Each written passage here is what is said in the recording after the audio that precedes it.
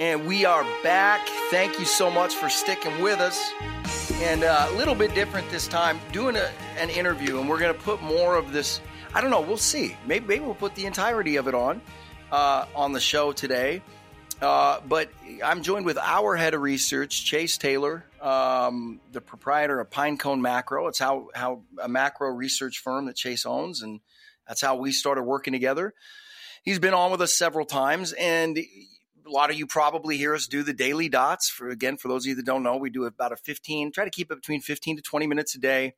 Again, we just think we're in really historic times, and just basically memorializing or observing on a day-to-day basis of every single day, every move that happens, and the goal was to make a 15 to 20 minute daily podcast that breaks down everything important that happened in markets and the economy that day, and financial news and geopolitically, right? Everything that relates to money and finance, just because we want to document what we think is a pretty historic time. And so the other reason we did it is because, and it's not because we disagree with them, but there's just so much bad financial news out there. You turn it on and you do this for a living. You see what happens in a day, and you turn it on and listen to what they're talking about, and they're just usually so far off and just moronic. So we just wanted to give a daily update where people can get the real deal, right? What was really going on. So anyway, Chase, you are here with us today. Thank you so much for joining us, my friend. Always. I know you really look forward to doing these. Well, but you don't mind, right? It's not your favorite thing, but you don't mind coming on and doing these things, do you? No, not at all. Okay, well, there you go. Man, one of the things I wanted to have you on for is, especially on the show, right? The radio show that the folks are all listening to. Just because I feel like we are watching an extraordinarily synchronous, at least I don't want to put words in your mouth. I'll let you kind of lay out the scenario. But there's still so much talk and so much belief. There's still much ebullience built up around the market moves this year. And the price action, it's really exciting. Everybody's, market's come back.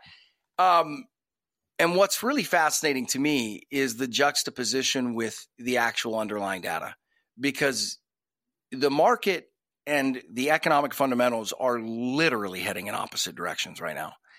And the synchronization of the bad economic data, and I don't want to be hyperbolic, like we say on the dots, it's not horrible yet, but the synchronization, the uniformity of it that's what's surprising to me, that more people aren't paying attention. So why don't you kind of lay out, again, that's sort of my rendition, me teeing you up, and you can feel free to agree or disagree with different points that I made. But why don't you kind of give everybody a 30,000 foot view from the economic data side, and just kind of explain to us, me and the listeners, everybody listening, what's really going on, because the stories and the narratives they're hearing in the mainstream media, they're just not accurate. So lay out for us what we really see happening in the data. Sure. So I think what happened really is the third quarter has really gotten a lot of people kind of confused, because we had what's now 5.2% GDP growth. And I think people take GDP growth a little too seriously when it comes to markets and the economy, even on its own. But I think a lot of people extrapolated that. And the reality was it was kind of a one-off quarter, which is starting to show itself. But when it comes to economic data, I'll start with the fact that, we had a 5.2% growth in the third quarter. But as of this afternoon, the Atlanta Fed has the fourth quarter GDP growth at 1.2%. And that's down from 2.1% just 2 weeks ago. And that the downward revision to that was mostly consumer spending. So the consumer just went off in the third quarter. I mean, they spent a lot of money, and it seems like the consumer is kind of finally pulling back here in the fourth quarter. And, this is something we've talked about a lot on the show, especially the daily dots in the last few weeks and even months, was you had a lot of catalysts to possibly get the consumer to slow down, whether that was running out of excess savings or their wage gains slowing down or having to pay back student loans. There was just kind of a lot going on right around the October, early October, late September kind of time frame. And it seems like it might actually be materializing to where that stuff is, pressing the consumer at this point. Not to mention just interest rates.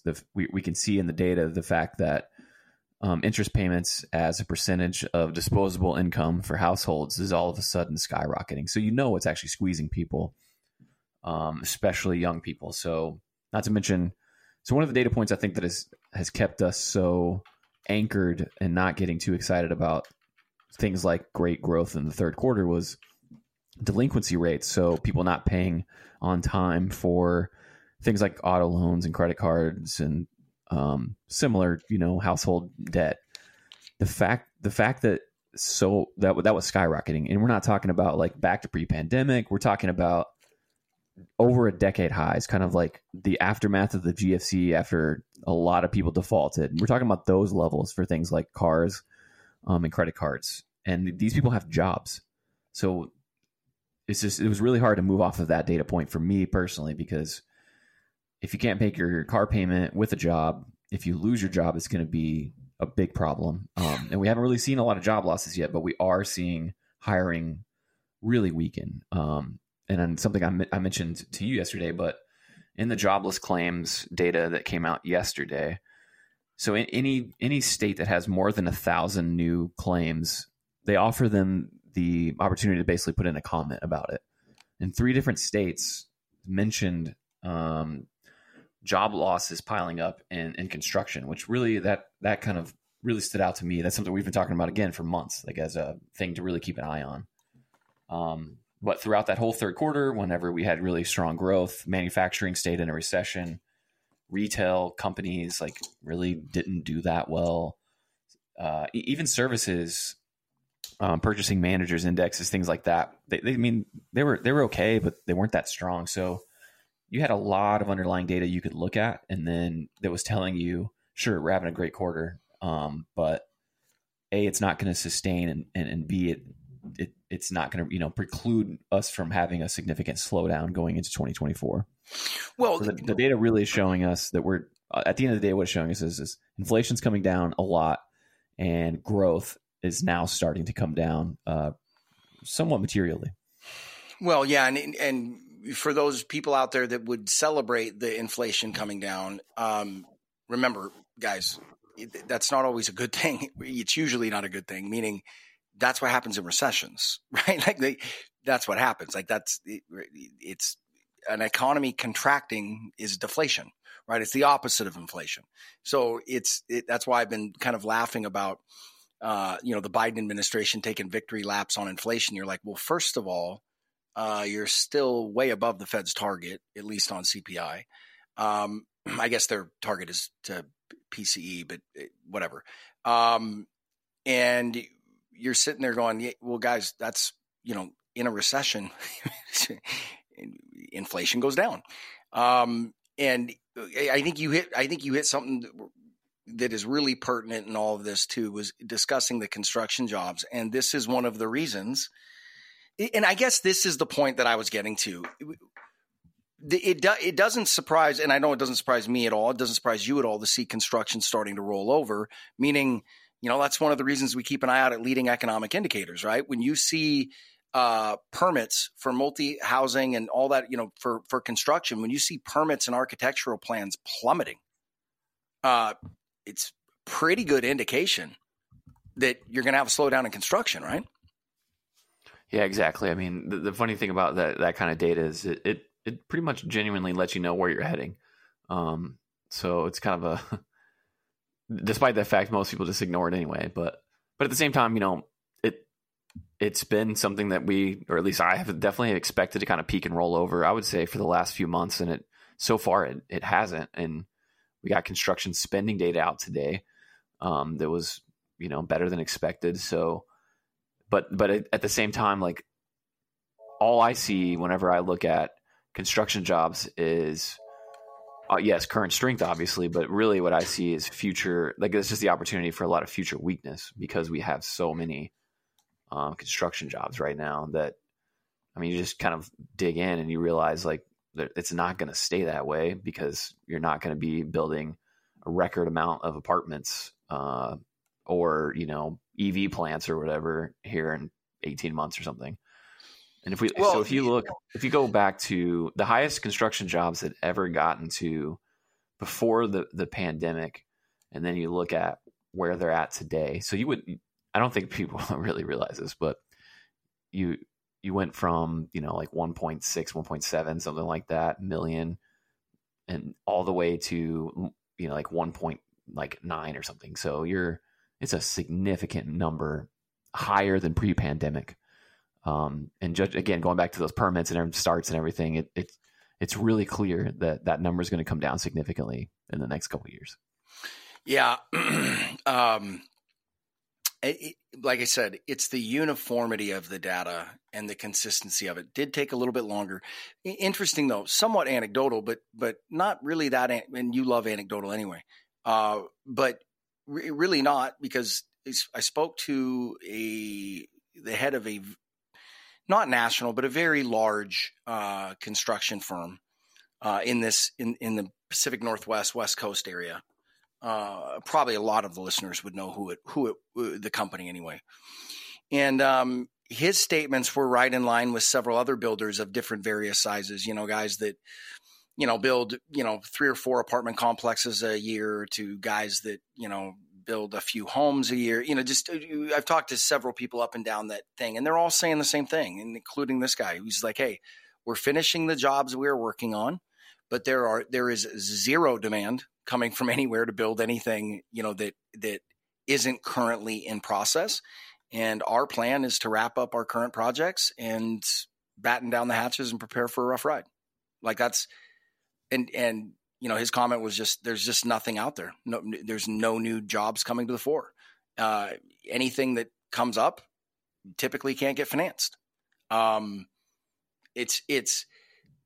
again, I'll keep using this word. If in your own words and in your own tone, how consistent, I don't want to overspeak it, but I think one of the things that makes macro tough is there's almost always data points to the contrary, right? Like 100%.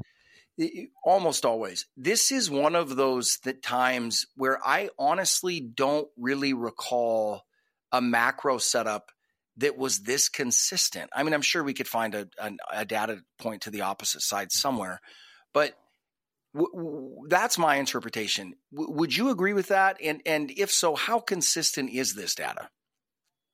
Oh, I mean, very.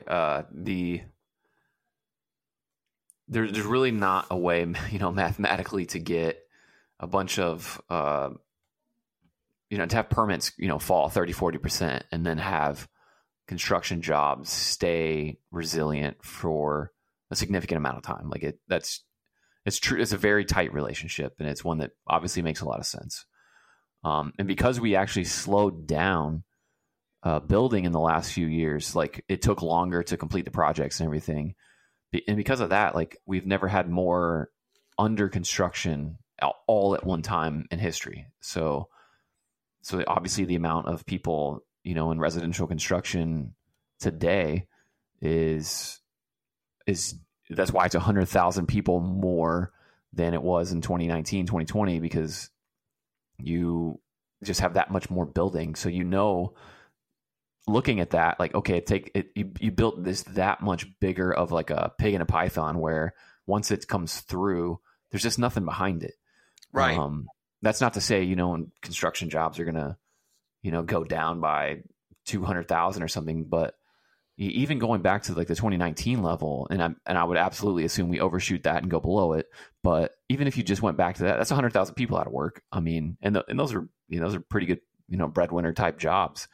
And on the flip side, we have the manufacturing construction, which is also booming. So for the construction as a whole, I mean, it's just never probably been better in the history of the country for people to find work in construction. And it's just really clear if you look out, a year or two, like it won't be that good anymore. So those people will lose jobs, and that will have knock-on effects in the economy for people that supply them and people that, feed them and things like that. Like there's just going to be some feedback loops that start when these people do lose their jobs. And the crazy thing is what we'll end up seeing is you're going to have a random month at some point, and there's going to be a pretty significant amount of construction jobs lost, and everyone's going to say, "Oh, that no one could have seen that coming." Like that was a big shock. Yeah, even though it's really not that difficult to see coming.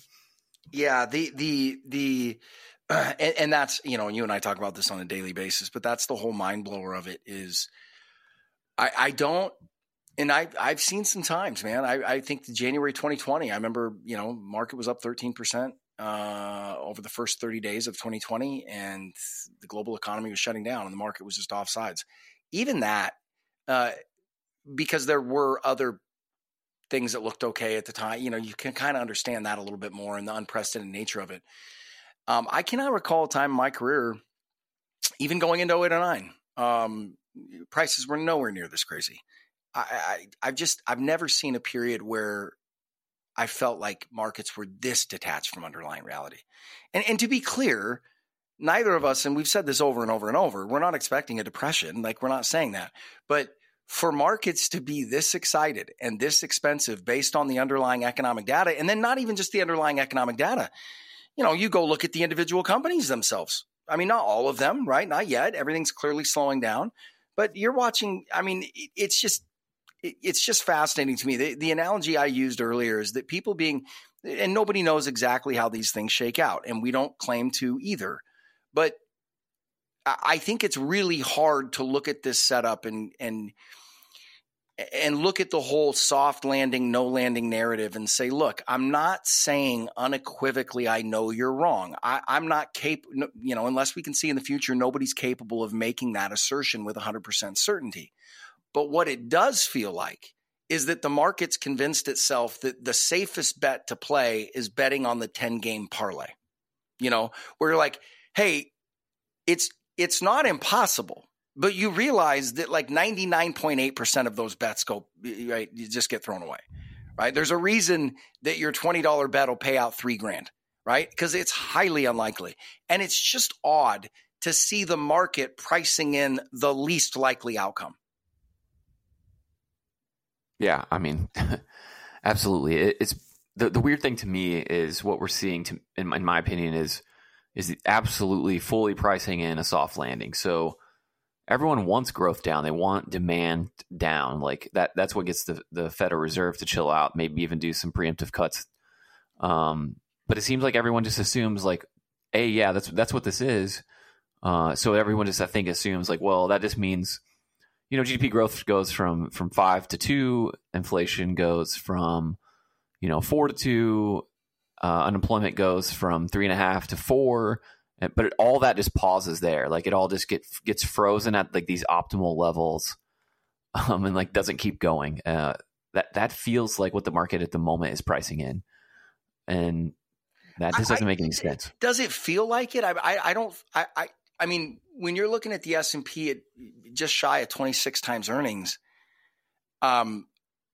this is where the whole narrative breaks down for me. And so feel free to conflict and fill in blanks, but you've got a market that's priced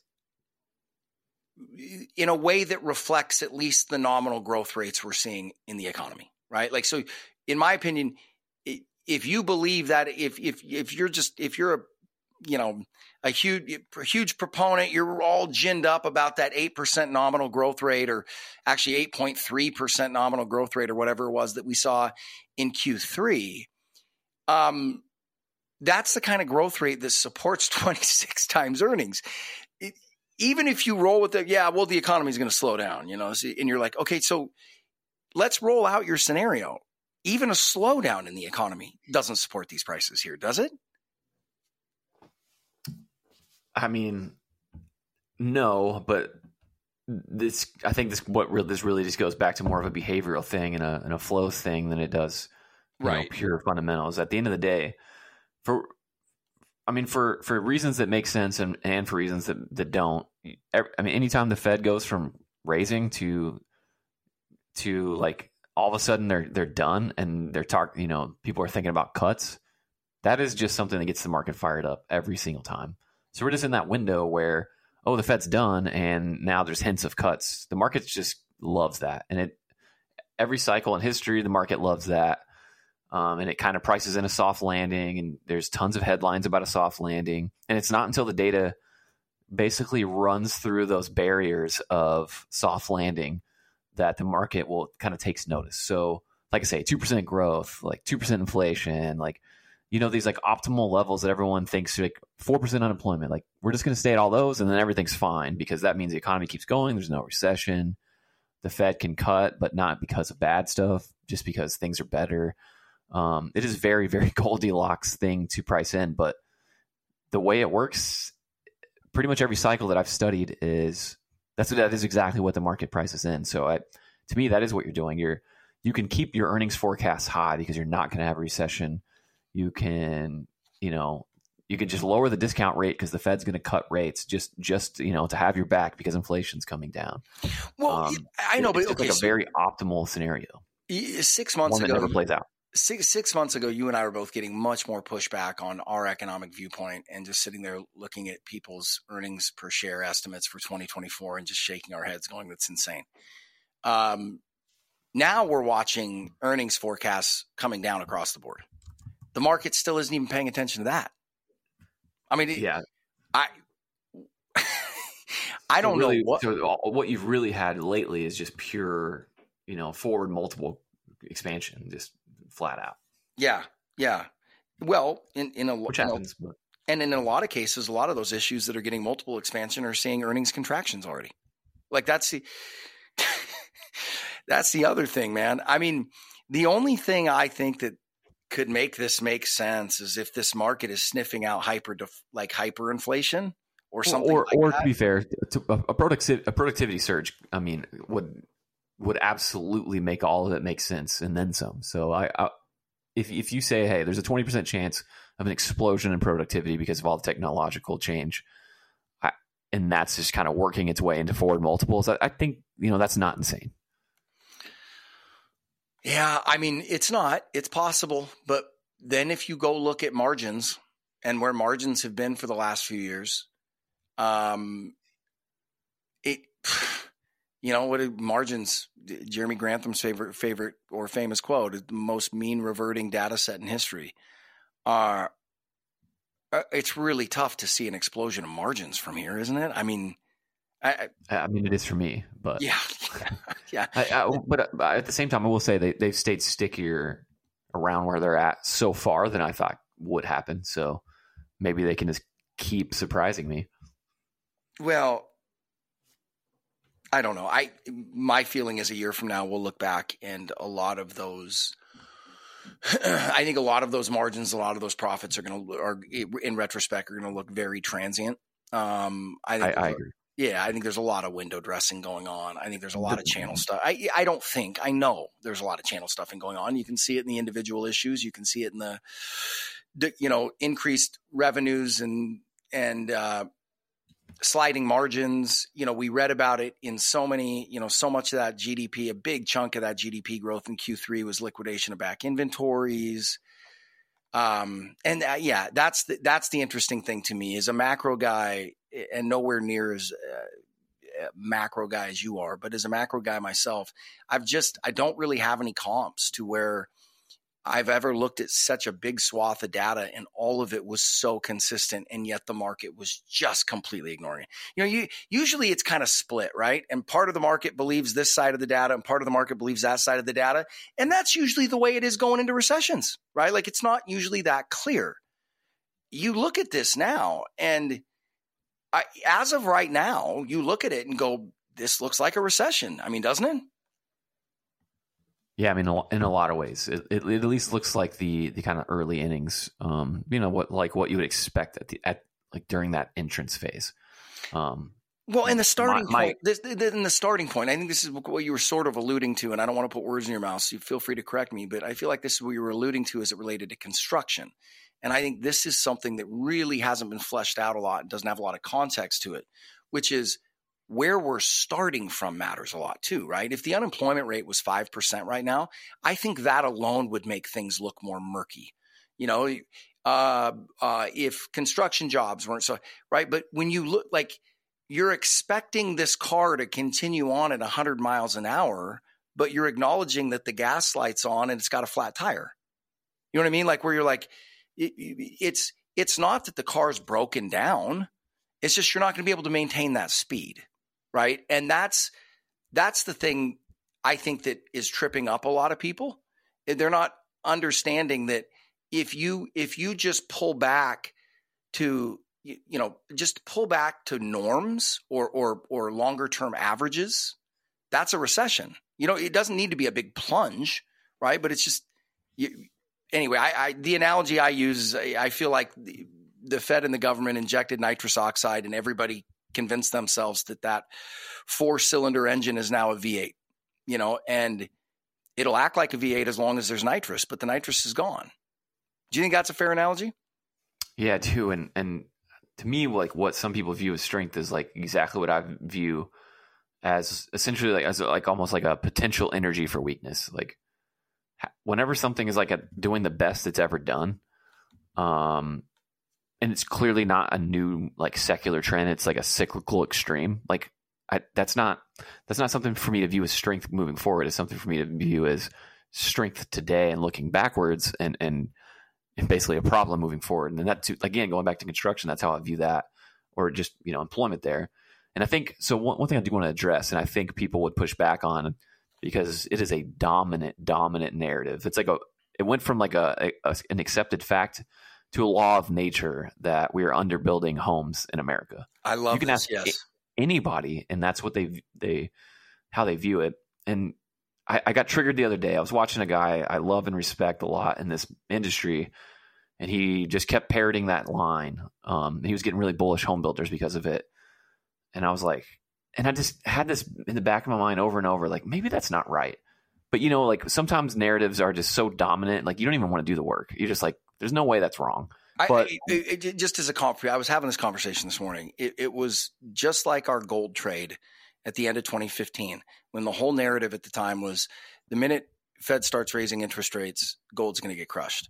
And you're like, well, that's not the way it's played out in the past. As a matter of fact, gold's highest inflation adjusted price ever coincided with record high interest rates, right?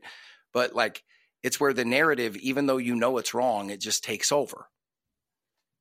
Yeah, exactly. And so if you actually look at doing a deep dive on the data on something that everyone just assumes is an absolute stone cold lock is very valuable, because if you put the investment in to look at the data on something everyone knows is true and then it's not, like that's just a really big opportunity.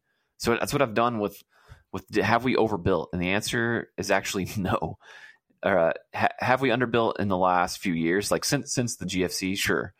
But if you back out before the GFC, everyone just forgets that we overbuilt going into that event. Now, I mean, that helped cause it, right?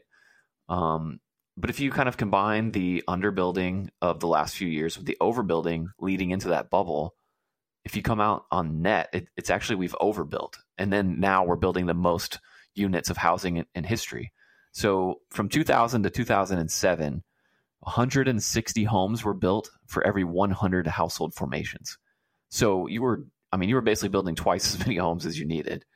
And if you back out and go from the whole last like 23 years, we grew by 18.5 million households, and we added 23.7 million housing units. So we've built a surplus of 3.5 million housing units in the last 2 decades, a little over 2 decades.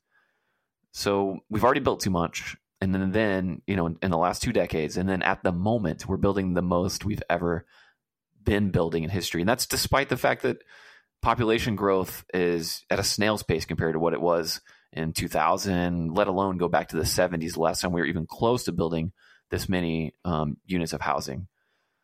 Yeah, and then you take how broke young people are, as we're seeing from all that delinquency data we were just talking about. They're all going to find roommates or move back in with mom and dad. And then that makes this whole overbuilding picture that much more substantial. So the potential for both rents to be very low and keep inflation low, and for pain for the building industries for apartments and homes, like it that potential is really there.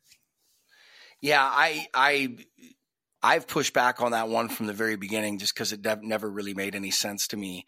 But after looking at the research that you did on it and looking at those numbers, I think there's a big confusion and misunderstanding. We are not underbuilt. We're underowned, meaning there's plenty of homes.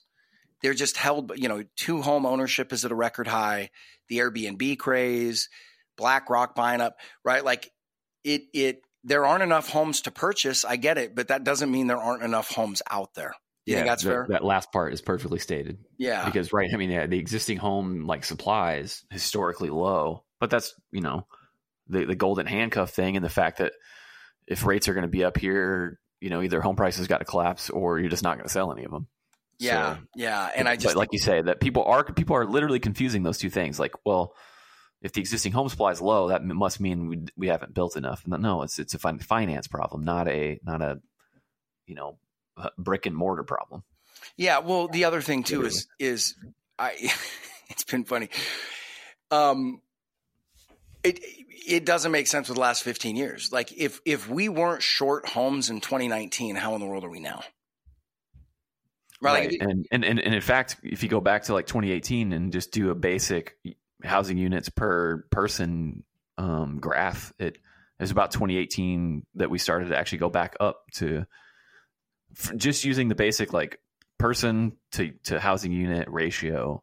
We see that the underbuilding since 2009, we've actually basically retraced half of that. So we've put half of it back in because we're building so much right now. And again, I just don't think people realize that. Yeah, it's. I think there are a lot of things that people aren't listening to or aren't realizing, and it's not different. It's always been like this, but just that, and you alluded to this earlier. That's the danger of listening to narratives and listening to memes to make investment decisions, because exactly. And I can't, and we've said this on the show a bunch of times, but I can't reinforce this enough to listeners. Just because somebody's on the TV and runs a financial firm or is introduced as an analyst or whatever, don't assume it means they know what they're talking about. Moreover, don't even assume they've actually done the work. I will never look. We're not right about everything. Nobody is. But if we don't know, we're going to tell you. And moreover, we'll come back and say, hey, we got this wrong. Right? Like I've done that multiple times now, talking about how I was way too cautious coming out of the money dump that happened during COVID. We got it wrong. Now we owned up to it and flipped the other way and had a pretty nice 1.5, 2-year almost run. But we'll come back and correct the record. Most people won't. And it just from being in the industry and now being somebody that is talking on the air at least once a week or multiple times a week, you just got to be careful out there, because I just cannot tell you how many examples, and you and I could probably sit here for 5 hours talking about different examples, but you just hear these people talk and it's like, hey, I'm not saying that what, the conclusion they're coming to is 100% wrong and it can't happen. I'm not saying that. What I'm saying is that person just said something that isn't true. Right. And not because I think they're trying to deceive you, but because they haven't done the work, and it's painfully obvious. And it's just, I think that housing meme, well, we're so underbuilt. Everybody just keeps parroting it. And you go look at the data and it just very clearly shows that's not the case. Right.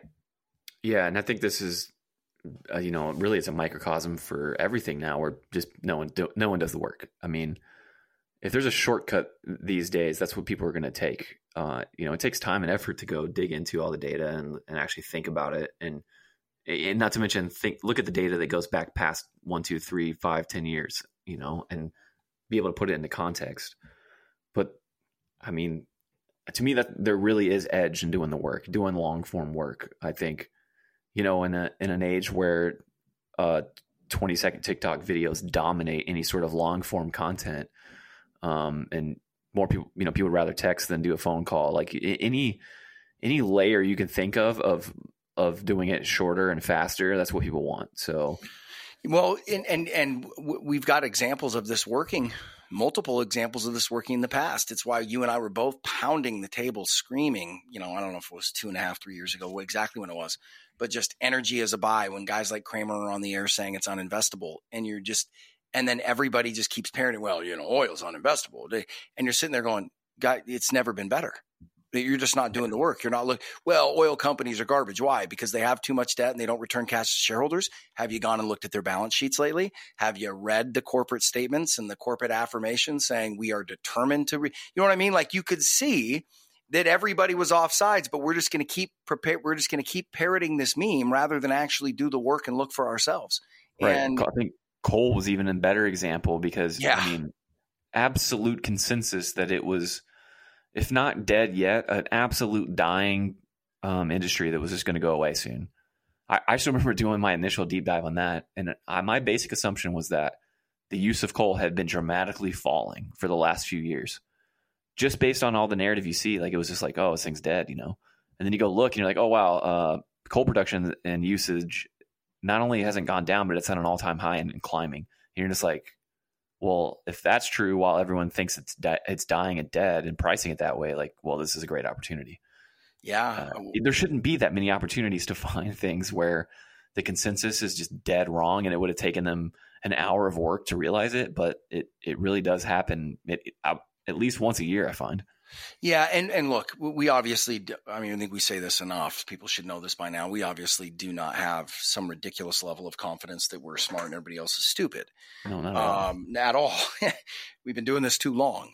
But what it does show, and this is one of the things we've been trying to explain to our clients, especially this year, because it's been a tough year.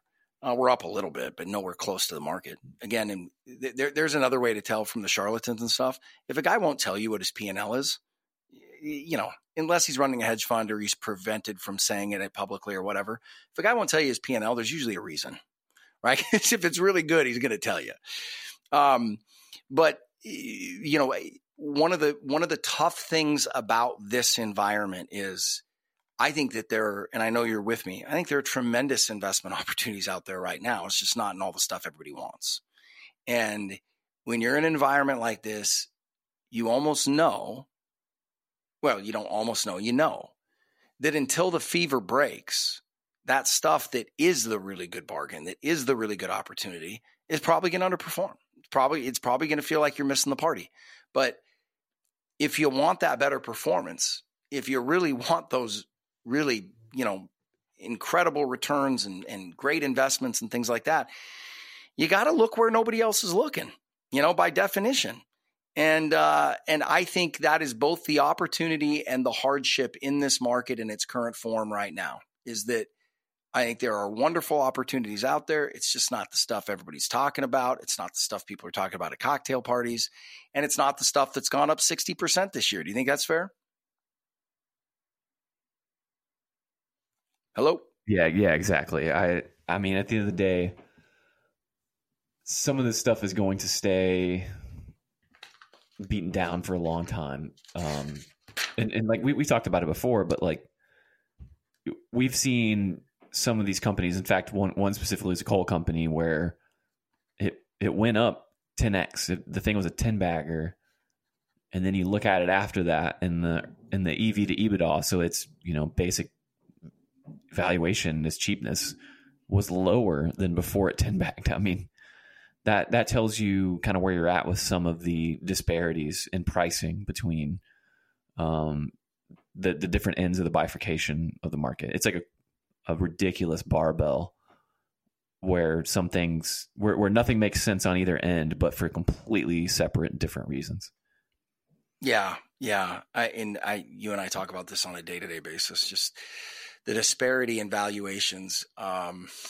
Again, I've just never seen anything like it. I've never seen things that look so unimpressive trade at such unbelievable, breathtaking multiples, and look at other things that are just hemorrhaging free cash flow, clean balance sheets, and you'd swear the thing was on the verge of bankruptcy. You know, with the way right. the valuation and the way the stock trades and all that kind of stuff, it really is remarkable.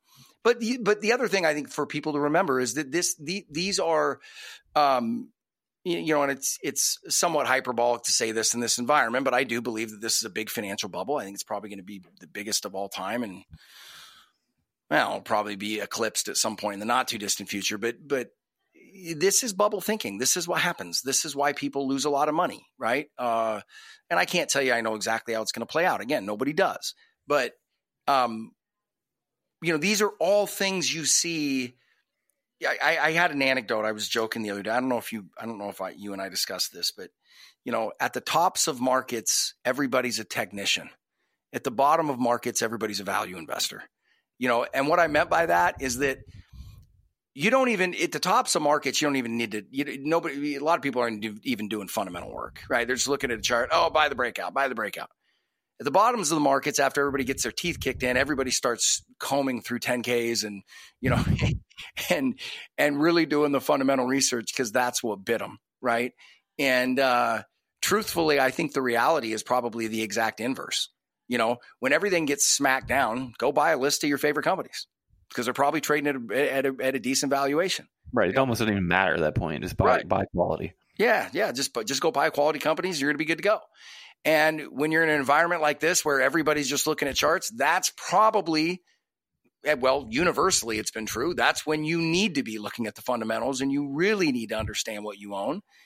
And that's another interesting thing that you see at the peaks of bubbles and at the peaks of cycles. And I think this is very much true now, is I've never been able to fully wrap my head around it.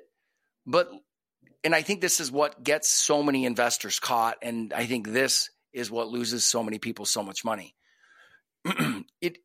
Stock valuations almost become the inverse. Like the more flimsy and unreal something is, the better it tends to do in an environment like this. And I think the reason for it is it's a better coat hanger for a story, right? Like if I've got too much infrastructure and too much, known assets or whatever, it's kind of hard to create a narrative, right? Where if I've got a company that's more of an empty suit, but has a cool name and a CEO that wears in the right industry, in the right industry, right? It's cool. Like I keep going back. People are probably tired of me listening to this, but I would just challenge somebody. A perfect example, and there's so many more egregious examples of overpriced stuff, but I just think it's phenomenal. Go look at Netflix and go compare it to Google and go explain to me the difference in the valuation. Right? Netflix is trading at double what Google is. How? Why? It's funny because you started to talk about like the CEO aspect of this, and I bet you there's a correlation between like CEO FaceTime, airtime, articles and magazine covers to valuations. If you think about any of these companies that at least seem pretty overvalued right now, you probably know who the CEO is, you know what they look like, you know a lot about them. And then you think of some companies that are undervalued and you probably don't even know their name. You know what I mean? It reminds me of, I was a big Charlie Munger fan. We've been talking about this last week because he passed away. But there's a guy that runs a podcast on it. He does just reads biographies and does a podcast on that. But he got to have dinner with Charlie and he asked him, why is the CEO of Costco, like, why is there no books about him? Why we never see any interviews with him? He's like, he's too busy working. That's what Charlie said to him. He's busy working. And that's kind of why I see some of this, like the CEOs for some of these really great companies, they're busy working. They're not doing a Forbes interview every 30 minutes. Yeah. Yeah. Well, you and I have had that talk on social media as well. Right. Like there's some luminaries out there that just seem to be on social media all day. It's weird. I know. And everybody treats them as if they're like this, high, and we run a fairly modestly sized IRA, 750, 800 million when it's all said and done. And even that, just this, I look at some of these guys, I'm like, I don't understand how these guys have time to be on Twitter so much. And at the end of the day, what you usually find out is they're nowhere close to what they, right? The underlying substance isn't anywhere close to the advertising. Right. Yeah. Well, and that's true in life as well. What else is there that you wanted? Like I said, I want to get you on here to talk to the folks in a little more extended version than just the dots. I'm trying to think of any other things that we see. Again, we could go data point by data point, but one thing I'll bring up real quick. We were just talking about it, but that's margins.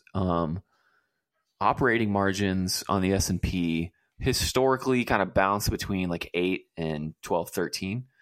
Usually like 13 is like kind of high end, and 8's like a pretty nasty dip to 8. So really you're typically in the like 11 to 13. Well, after COVID, and we had obviously the incredible fiscal stimulus, we spiked, and I mean spiked to 16% on operating profit margins, right? We're standing at about 13.5 now. But if you look at the forward expectations for that, it's that we go back to 16%, hover in the 15s, but go back to 16 at some point next year. And so, like, I find the earnings estimates next year to be a little puzzling, but not like I can at least wrap my head around them, because for the last few years we've actually averaged about 11% earnings growth. So for us to hit that next year, like, I don't think it's going to happen, but I can at least wrap my head around it. But going back to 16 on margins without all that fiscal stimulus, and with, you know, the consumer clearly starting to pull back, like, I don't know how. I see how you extract 16% margins when everyone has a bunch of money and they don't really care how much things cost for a 2-year period. But I don't see how you get all the way back to that when people absolutely care how much things cost and they're trading down and everything. That's just something that stood out to me, because you're mentioning it earlier, and I don't think a lot of people realize the aggressiveness that's priced into margins going into next year. And my assumption is some of the really solid Black Friday, Cyber Monday sales we saw will be at the expense of margins. Well, no, and we're already seeing that, right? Like, but this was the point that I was alluding to or earlier when I was talking about growth decelerating. Okay, this is where it just does not meld to me at all. And again, if I'm wrong, I will own it and I'll say it on the radio. But this is where this is the part that just bakes my brain.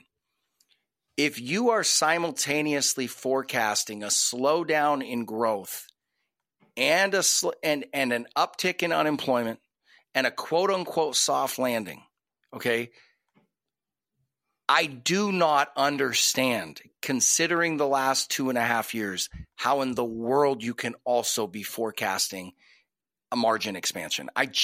It doesn't make any sense on the face of it. You've got higher labor costs, you've got higher input costs, and growth slowing down. It doesn't make any. I mean, and it's not one of those things where you're like, could it happen? Couldn't it happen?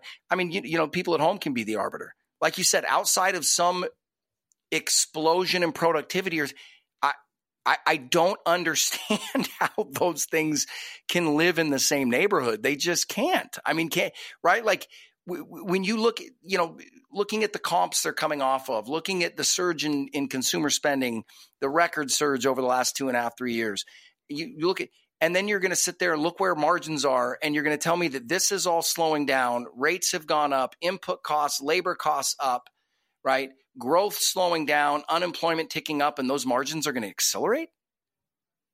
Yeah. The only thing I can imagine would be if, I mean, to me, the only way that's really possible is if you're able to, like, outright start cutting pay.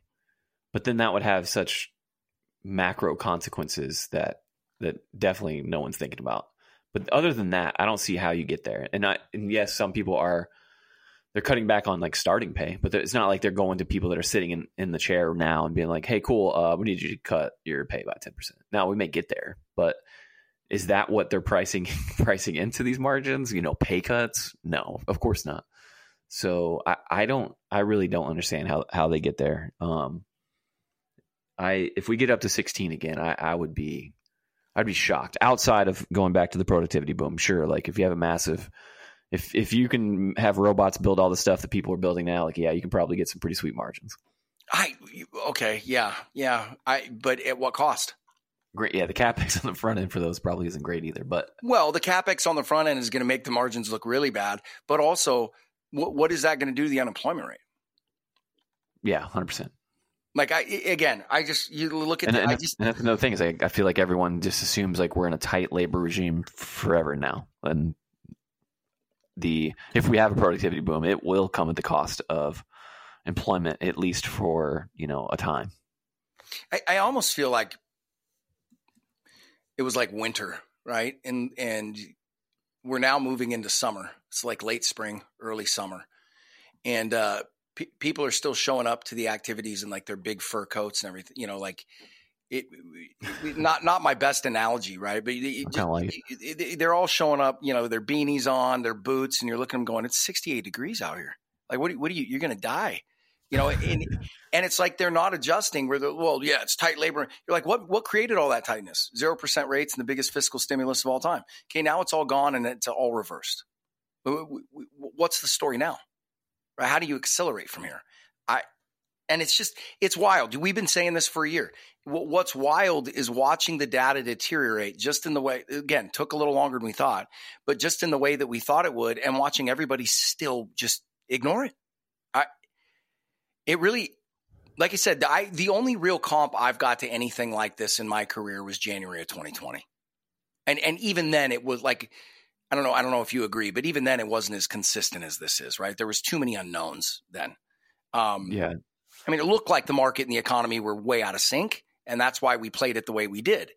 This is just bizarre because you've got market and analysts pricing in just the best of times, and you're watching the economic indicators all go in the opposite direction.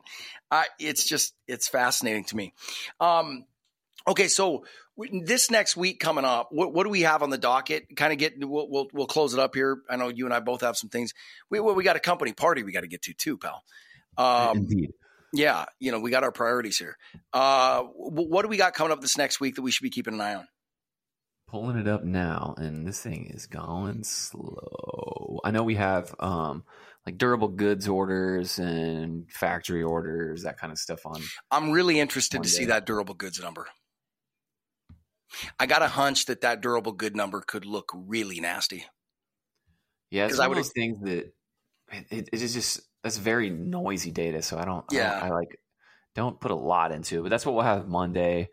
On Tuesday, we'll have services PMIs from ISM and S&P, job openings. That'll be somewhat interesting to keep an eye on. Then Wednesday, we'll have mortgage applications, ADP's jobs, which I'm going to ignore. And then we'll have productivity, unit labor costs. We'll get the trade balance. Going into Thursday, we'll have obviously jobless claims, but we'll also have job cuts, which will be very important to keep an eye on to see if we had any job cuts start to show up yet. We'll get the household net worth number, which should be fantastic, most likely. Consumer credit, big to watch because that's really been slowing down. And then Friday, the biggest thing, of course, is going to be jobs. Like we're going to get the employment report next Friday, which will have major implications on everything. Yeah. All right. And speaking of that, we are expecting 190,000 jobs being created. It was 150 last month. Yeah, I mean, that's a rocking economy, man. And we're expecting unemployment rate to freeze at 3.9%, to not change. And inflation will stop precisely at 2%. It will not go through that. Of course. Yeah, no, it'll be magic.